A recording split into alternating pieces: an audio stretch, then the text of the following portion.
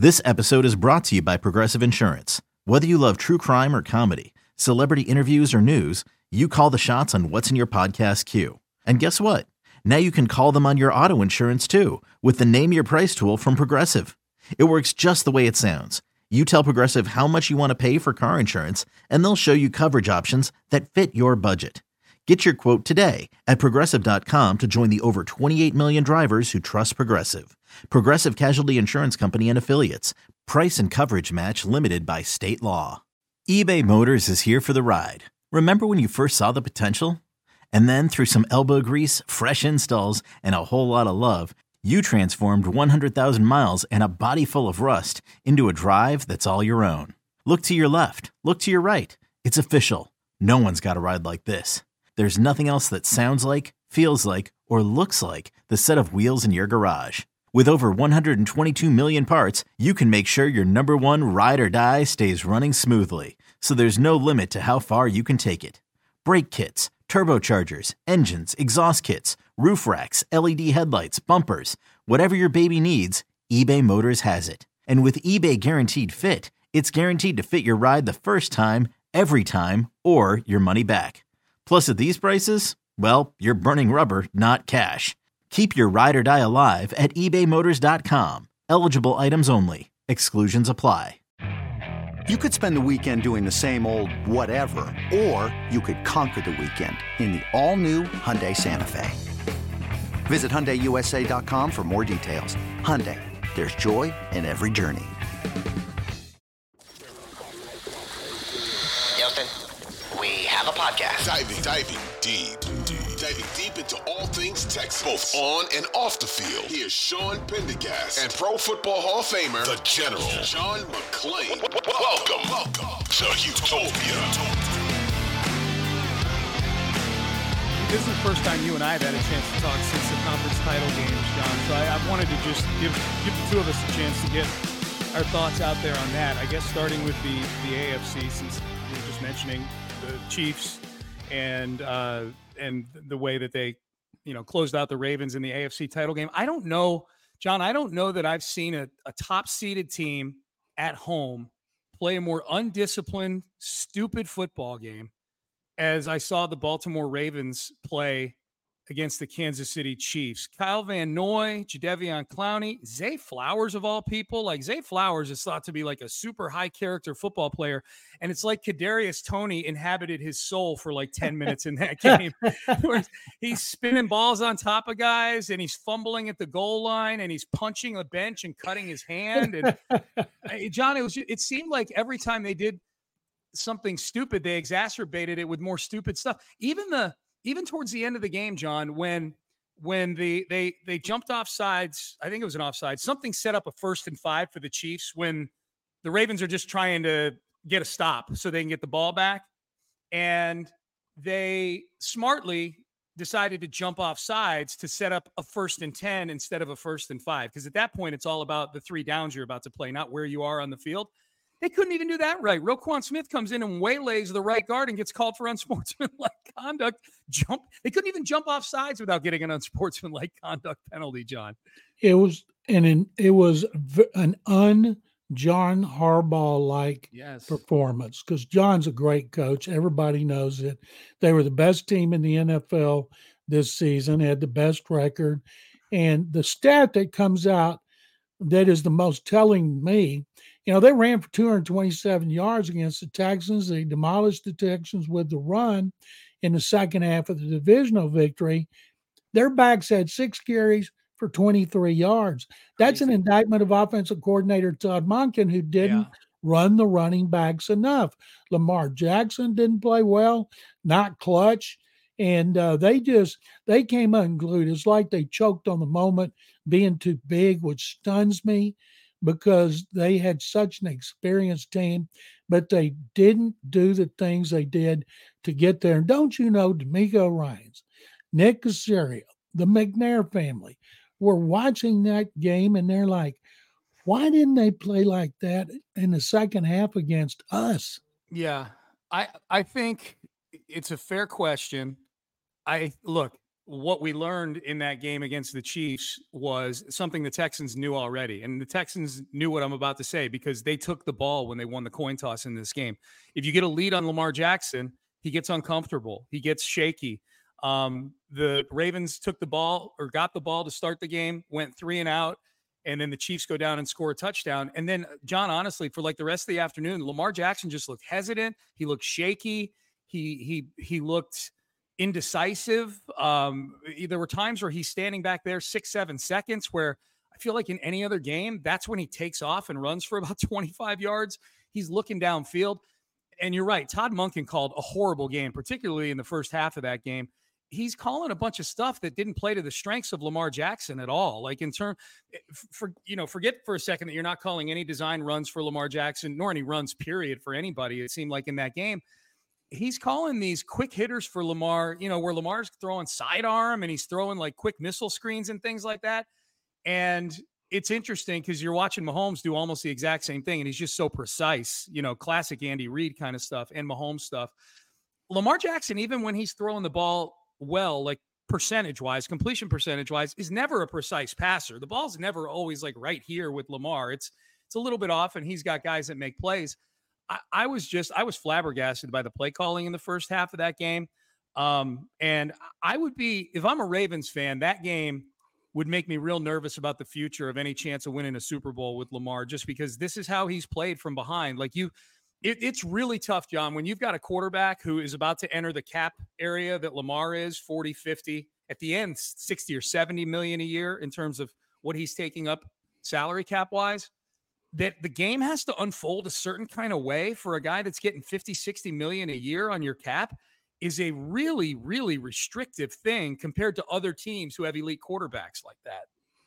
They were so discombobulated on offense and getting away from the running game, which is what they do best, lead the league, getting sacks. And they didn't, and they did things mentally they hadn't done before. And that's what a choke is. You do things you haven't done and you lose. And why they got away from the backs running the football when the game was close enough to run the football. Yeah. I haven't seen Todd Monken's quotes, if indeed he's been quoted, but it was a terrible coaching job by him. And John Harbaugh will get the blame because he's the head coach and he oversees everything. But makes me wonder, what in the world was their game plan? Well, it makes me wonder, John, and this is, maybe this is an easy segue over to the NFC title game.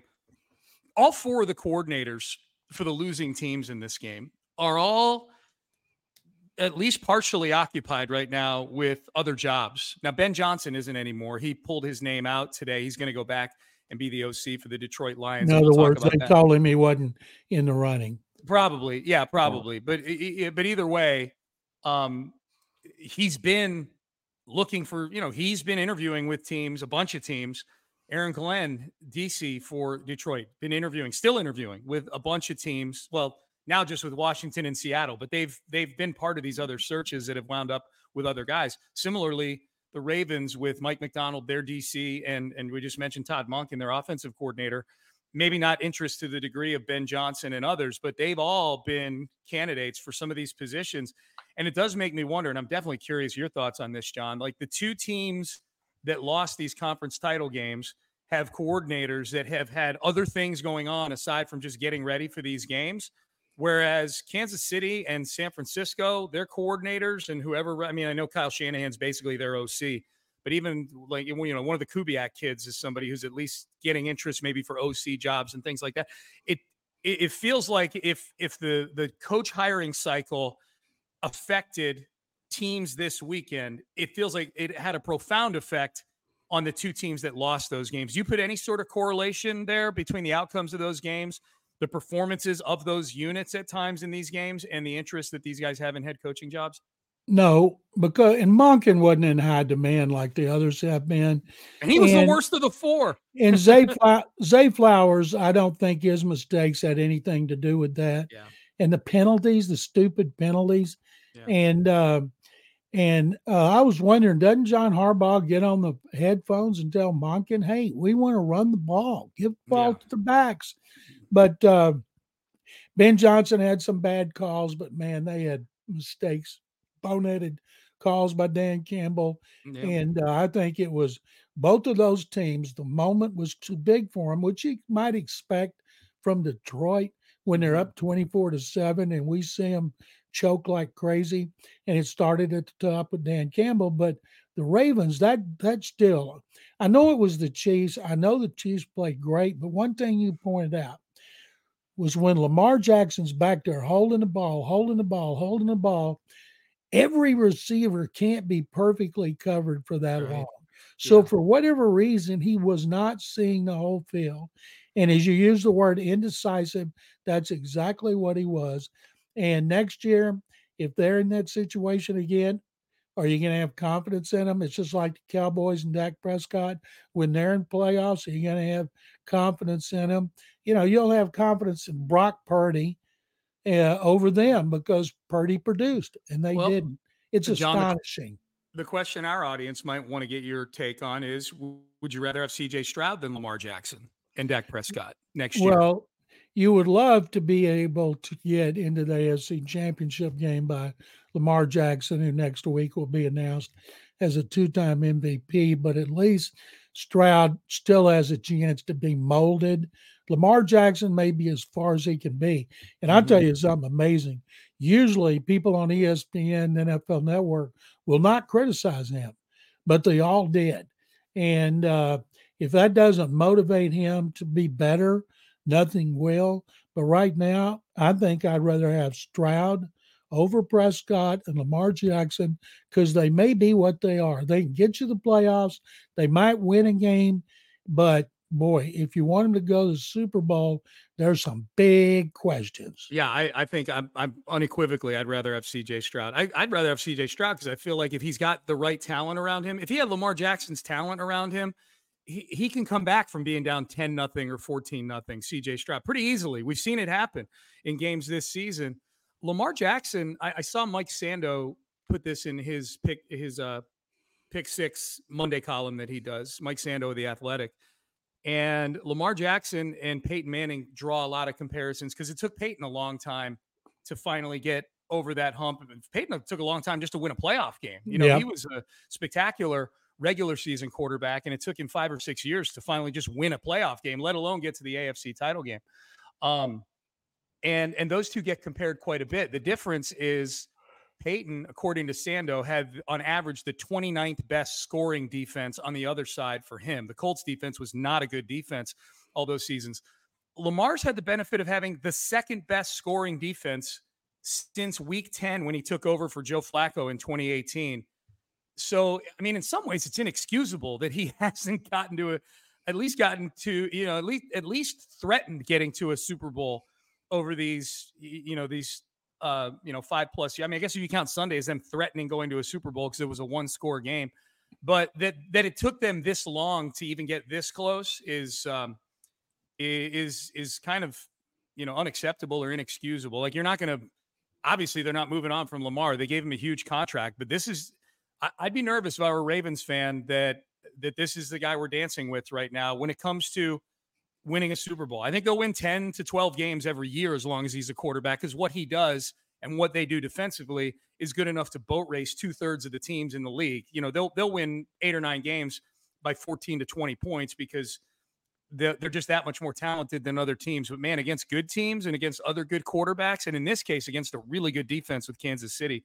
And that's the impressive thing about Kansas City to me, John, is the way they were winning and getting to Super Bowls early in Patrick Mahomes' career is so different than the way they're getting there now. They've completely reinvented themselves. Mahomes is the fulcrum of the whole thing, but they've gone from being just basketball on turf to being really a team where their defense is their best unit right now, I think. And it's a credit to Andy Reid and his coaching. And going back to Lamar Jackson, I'll end it with this. At least he's still young enough to overcome that obstacle, whether it's mental or physical. He has plenty of time to do it. And because John Harbaugh's a great coach and they have good general manager, and they still, even though they draft low, they still get players and they always find coaches to coach him. He'll have more opportunities to prove everybody wrong. Another day is here and you're ready for it. What to wear? Check. Breakfast, lunch, and dinner? Check. Planning for what's next and how to save for it? That's where Bank of America can help. For your financial to-dos, Bank of America has experts ready to help get you closer to your goals. Get started at one of our local financial centers or 24/7 in our mobile banking app. Find a location near you at bankofamerica.com/talktous. What would you like the power to do? Mobile banking requires downloading the app and is only available for select devices. Message and data rates may apply. Bank of America NA, member FDIC. Yeah, I think so too. Even in that division, which is an elite division with Burrow in there, and we'll see what Deshaun Watson winds up being this year in Cleveland, and Pittsburgh always seems to be competitive. John, just quick thoughts on the NFC title game. You kind of alluded to it a couple times by the way you were referring to Dan Campbell, but it sounds like you are unequivocally on the side of he screwed up royally by going forward on those fourth down situations. Well, people let him off the hook because they say, well, that's what he did during the season. That's who he is. But sometimes you have to exercise common sense. When analytics tell you, okay, you're playing the Panthers or any other really bad team, and it's 4th and 2, and you're on your 35-yard line, it says go for it because you'll be successful 40% of the time. Well, that wasn't Panthers. That's the 49ers who have a great front seven. And sometimes you have to exercise common sense that says, no, whoa, analytics doesn't have anything to account for the opponent. And they're too good for us to go for it. And then 49ers scored touchdowns both times. Now, they had a lot of other mistakes. Most people are letting him off the hook. Ben Johnson had some bad calls, but he's not getting the criticism he would because of Dan Campbell. But they came unglued in the second half. And the biggest play, of course, was Brandon Ayuk and that poor Kendall, I forgot his last name. Vilder, I think, something like that. Vilder. Poor guy, misses the interception, goes through his hands, hits him in the face mask, and Ayuk makes a great diving catch. Yeah. And you could feel the momentum changing, but you can't afford to beat yourself in a game like that. There's a difference in being aggressive and being stupid. Well, John, the only thing I would say to that, and I probably would have tried the field goal. Certainly, I think my guess is I probably would have tried the field goal in the fourth quarter to tie the game.